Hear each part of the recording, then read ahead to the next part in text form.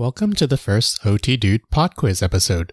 This episode will test your knowledge of the levels of assistance while you do other things such as driving, petting your cat, or folding laundry. Awesome! If you have not already, review the levels of assistance table on otdude.com, the blog post on the new Care tool, which replaced the FIM, and watch the YouTube video on our channel, OT Dude, about the levels of assistance. Let's get right to it. I will be asking a question, allow you some time to think about the answer, and then provide an answer. Are the levels of assistance subjective or objective? They are subjective and depend on the therapist. What is another term for total assist? Dependent and total assist are often used interchangeably. Which healthcare professionals use the levels of assistance? Occupational therapists, physical therapists, speech therapists, doctors, rehab aides and nurses, and CNAs are some common ones. What about social workers and case managers? Do they use the levels of assistance? Yes, they do too. OTs communicate the levels of assistance with social workers and case managers to help with discharge planning. At which stage in the OT process are levels of assistance obtained? Typically, an OT would gain insight into levels of assistance upon evaluation. Depending on the setting you're working in, such as in skilled nursing or even acute rehab, you may receive prior documentation from an intake packet that describes their levels of assistance at the prior facility. These are often inaccurate though, so take them with a grain of salt. What level of assistance is a client who needs 75% assistance? Max assist. What level of assistance is a client who provides 25% effort? Same, also max assist. While we often think in terms of how much assistance a clinician or caregiver may provide, it can be the other way around. It may be beneficial to think in terms of how much help a client provides if you cannot come up with an answer of how much you, the therapist, provides. What do you call the level of assistance where you may have had a hand on a client but not offer any actual physical assistance? Contact guard assist. If you start providing max assist, but the client improves in the session and becomes mod assist, what do you document? You should document the lowest level because it explains the burden of care on caregivers. A caregiver would still have to need to provide max assist at one point. If an elderly caregiver, such as a spouse, could not provide max assist, for example, then the discharge plan would be considered unsafe for the client and the caregiver. What level of assist is someone who offers 50% effort? Moderate assist. If two therapists help a client, one provides only contact guard assist, while the other provides 25% assist, what would the therapist document? Two-person min assist.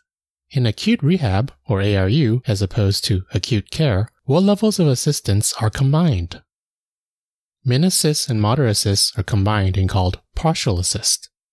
How has acute rehab's use of the new Care tool, which replaced the FIM or functional independence measure, simplified the percentages?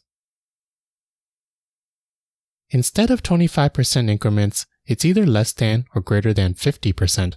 So less than 50 is called partial assist. More than 50% is called substantial assist. If a client requires no assistance, what are they called? Either independent or modified independent. If they use an assistive device, they're considered modified independent. In acute rehab, or ARU, as opposed to acute care, which level was eliminated? Modified independent was removed and is generally called independent, even if they use an assistive device. If you're in the room providing cues, but not any physical assistance, what is this called?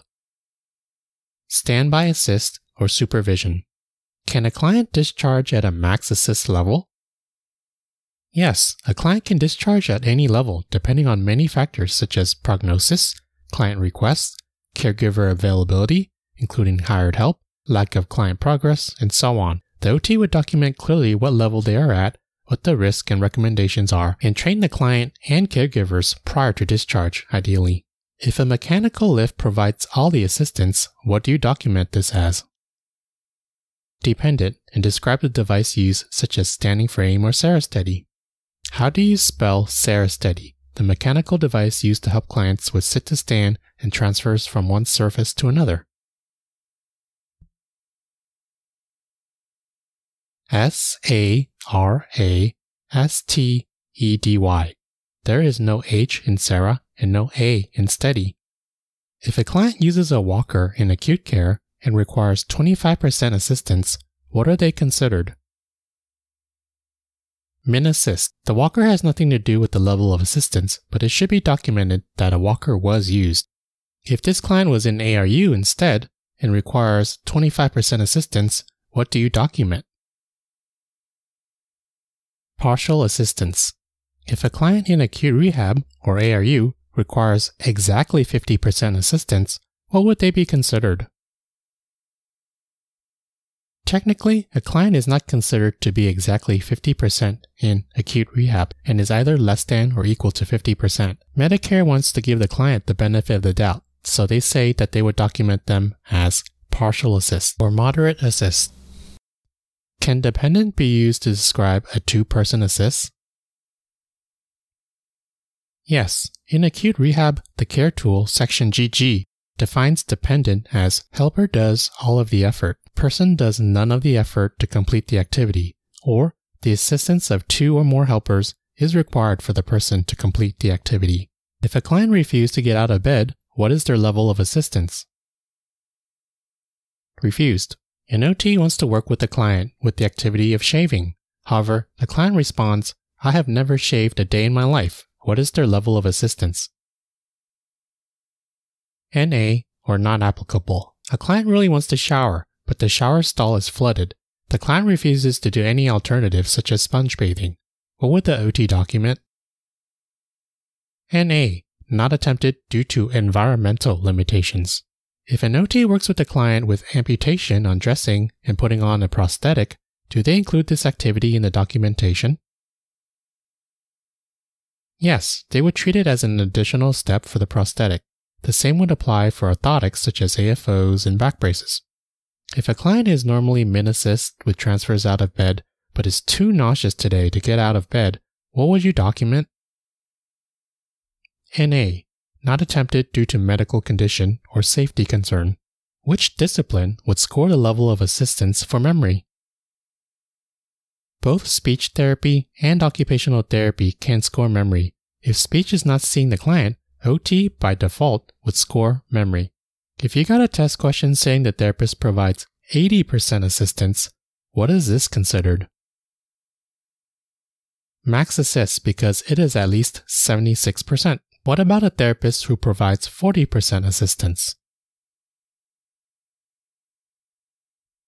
Mod assist because it is between 26 and 75%. Okay, what about 1% assistance? That would be min assist. How often does the OT document the level of assistance? Every time it occurs. Does the activity need to be performed or can it be simulated? The best situation would be for the client to actually perform the activity. If simulated, the OT should document simulated. If based on clinical judgment and estimated performance, the OT should document that too. What is the difference between contact guard assist and standby assist? With contact guard, the OT maintains contact with the client, such as the gait belt, but does not offer any physical assistance. With standby assist, the OT does not have any contact with the client, but is close by and ready to intervene if needed for safety. That's it for the questions for this pod quiz episode. I hope this pod quiz episode was helpful for reviewing the levels of assistance. See you all in the next episode.